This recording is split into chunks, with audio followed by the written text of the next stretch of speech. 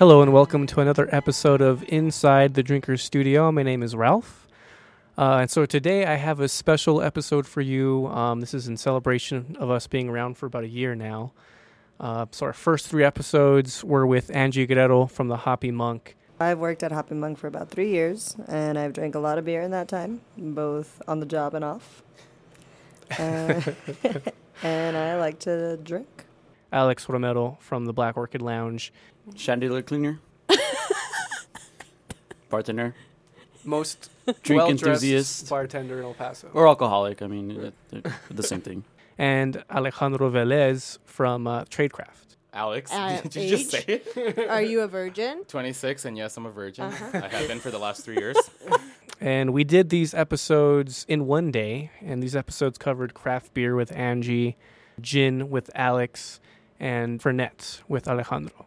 So again, these were our first 3 episodes. We did it all in one day, so it was kind of like a crazy day for us. We were pretty drunk for the Fernet episode, and you can kind of hear that if you listen to those first 3 episodes. So on this episode, we're just going to show some clips from those first 3 episodes. But before we get to those clips, I just want to tell you about Inside the Drinker's Studio and what we're trying to do. So initially, we were more focused on the spirits, on the wine, on the beer. But we've shifted away from that. We're trying to focus more on the people who are in the community, who are in El Paso, who do have a passion for these spirits, for these beers, for these wines. And I think the importance of that is so that we can try to give a face to El Paso. We've been saying recently to buy local, to support local. And, what does that mean? We're trying to give a face to these businesses that do represent El Paso. We're talking to restaurant owners like Chris Madrid from And Still, Chef Ruli's from Ruli's International. We're talking to different bars. I mean, we had Eddie at Blackbird. We had Phil at Hope and Anchor. We're talking to various community organizers. We were at the KCOS Wine and Food Classic. We spoke with Austin Savage at the Glass Box. We were recently at Power at the Pass with Valentin and Richie. There's a lot going on in El Paso, and we just want to put a focus on that and talk to the people behind, all these things happening in El Paso. There's a lot going on. I think people should recognize that. I think people should appreciate El Paso for what it's offering and for how it's growing. There's a lot to see, and we hope we can expose a personable side that you can't find on Facebook or on Yelp. We hope to, encourage you to go out to these businesses and support local because you know these people, because they're basically just like you. They care about the community, they care about having a good time, and they care about making their lives and your lives better. All right, so before I get any more lovey-dovey for El Paso, let's just get on to those clips. One question we've asked since the start of the show is what you would do with $1 million. This is tax-free. This is just given to you from some unknown entity. Maybe you've won the lottery. Maybe you're getting a really awesome tax break. Maybe there's a bank error in your favor. So with this question, people don't like it. It seems like they don't think $1 million is enough. But, we're not trying to change your life immensely. We're not trying to make you king of the world or something. It's still $1 million. There's still a lot you can do with that, even if it's not limitless. So we're not asking what would you do with $1 million? I really want to ask that question. All right, so this is a question we debated a lot. This is our 13th question. Lucky number 13. Lucky number 13. So Angie, Yeah. what would you do with $1 million? Oh, first thing I'd do, like if I won it or if I came home and You it was like you just had it in all my of a sudden. room. Okay, like in my hand. Tax free. Holy shit. Well, I would probably throw a party. That'd be the first thing. I'd throw a party. Everyone gets a bottle. It'd be a crazy party. It'd be the party I've wanted to throw all my life. Okay. And then I would put a good amount into savings, and I would pay off my ridiculous amount of debt. Yep.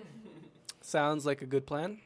I think everyone can get behind that. What would you do with $1 million? That's our number 13 question, and we always have to ask that. I've always thought about this. I've been thinking about this question for years. 90% of that, I would donate it. Why? Because it's money I really don't need. I'm living as is right now. I'm struggling a little bit, but I'm still living. And there's people in worse circumstances. So That's so humble of him. He's a very humble dude. That's very humble dude. Yeah, so I just hope I That's can really leave. cool. Ralph's looking at me with the sexy eyes. If you didn't hear that, he said, He hopes he gets laid. There you go. What would you do with $1 million? A bunch of hookers and blow. No. Kidding. I don't like hookers. No, I love hookers, but I will never pay for you guys. And I also don't do cocaine. What would I do with the $1 million? And I'm going to be sincere. I would actually pay the rest of my parents' house off. Get myself a new car, maybe. So you can go to cruises.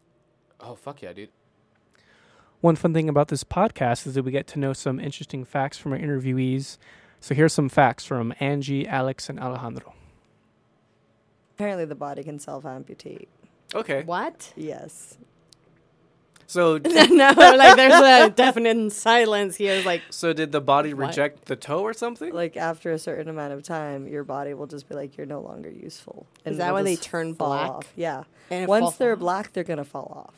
Oh, dude. It's pretty nasty. So I just felt like little guillotines, like Dude, chopped what if off that my happens to toes. your pee-pee or something? That would be sad. Well, Why would you One get is just- gangrene on your... who knows what you you're don't know. What if you're you're just doing. like, you're like You're at Dreams.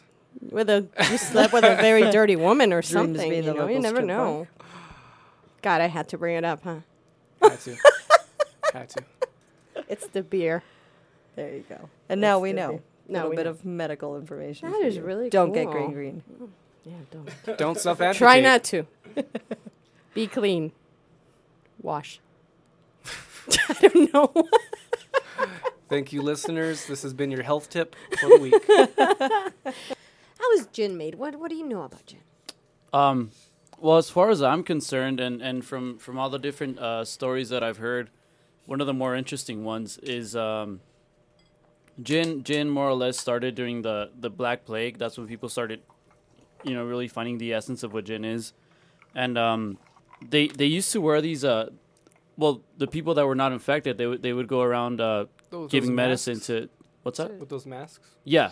So Medicinal So they purposes. would go around, giving people pharmaceuticals and things like that, and they wore long elongated masks like the guy from Silent Hill. And so what they did is they put botanicals, herbs, roots, and all that in there so that it didn't smell like shit. It didn't smell like death. So with that, they kind of really enjoyed that essence of it, and they kind of just infused it.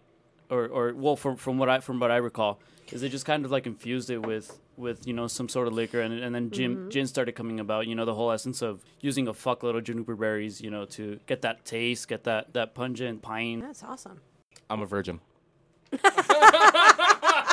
That is something that I have heard. Even before that I met you. Famous for that. Yes. And why does that lie exist exactly? Just because a lot of my... Well, who says it's a lie? Everybody. Everybody. It started as a joke, man. It's been a long time now. Several years. It started as a joke. And let me preface this by saying a fairly handsome gentleman came and approached me at a bar one day and asked me if I've ever had a boyfriend before, and my response was, no, I'm a virgin. So that's been literally the longest standing lie that I've ever told, is that I'm a virgin. That is a big lie. It's a good lie. Yeah, when you came and told me, I was like, bullshit. We're newcomers to this town, Alex. I mean, newcomers like 3 years ago. The first thing that we knew about you, that he you was were a virgin. It is like, So the show's called Inside the Drinker's Studio. This is actually a parody of Inside the Actor's Studio, where James Lipton will interview an actor and ask him a bunch of questions at the end. And so we do something similar. Michelle has compiled a list of questions based off of various things from Vanity Fair. So thank you, Vanity Fair, for having these questions. And as the show's progressed, we've actually revised the list of questions that we ask, and we don't actually ask all the questions anymore. And a few of the questions that we asked early on are no longer asked. We've just gotten rid of them because they weren't that interesting. And I believe this is one of them. This is the greatest fear. So we ask our interviewee what their greatest fear is. And since Angie, Alex, and Alejandro were the first ones on the show, they actually got this question. So take a listen. All right, what is your greatest fear, Angie?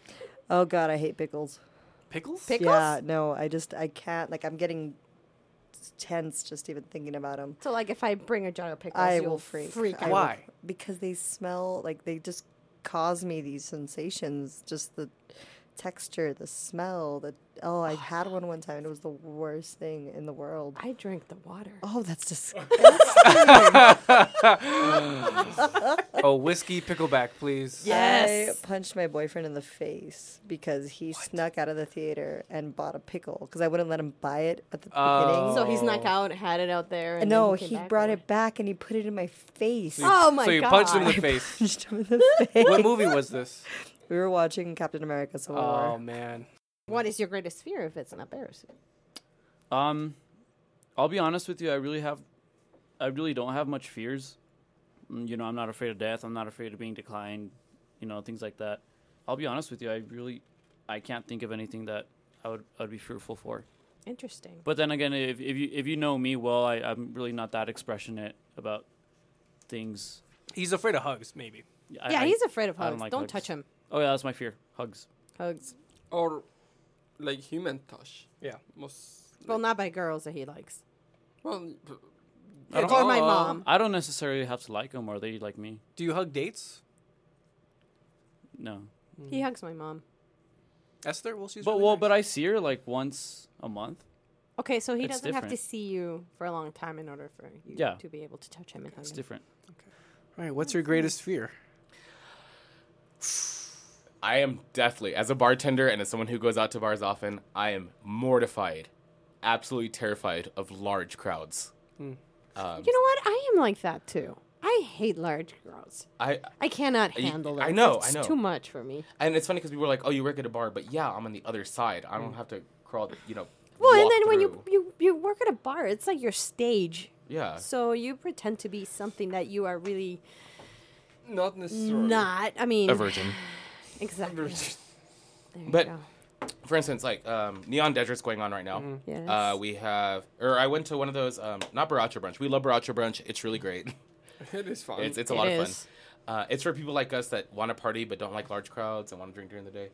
But they have those brunches downtown, and nothing against them. If you want to go, be my guest. But the last one I went to, we happened to walk in early enough that I thought, okay, this is fine. And then as the day progressed, around 6 o'clock, it got packed with maybe like, I want to say 2,000 people. I was so mortified that I started crying in the middle of Dark Horse. I love you, Dark Horse. I started crying in the middle of Dark Horse and was thankfully escorted by very good service industry people, bouncers, bartenders, helped me out through the back door just so I wouldn't have to deal with the crowd again. But if I'm around a large group of people and I'm right in the middle of it, I do straight up panic. So this episode was a really quick one. We just got some clips from our first 3 episodes with Angie, Alex, and Alejandro. Thank you guys for being on our first 3 episodes and for making this possible.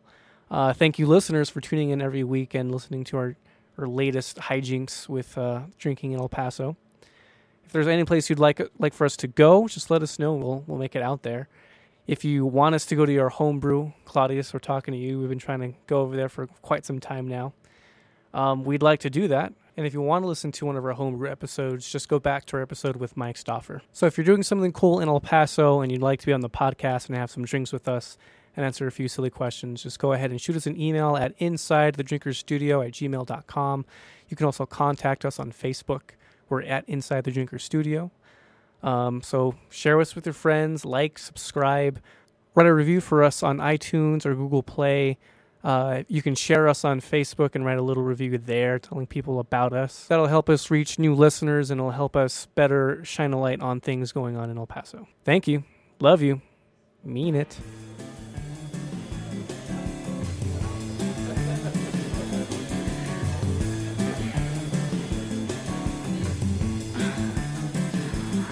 Went to a party.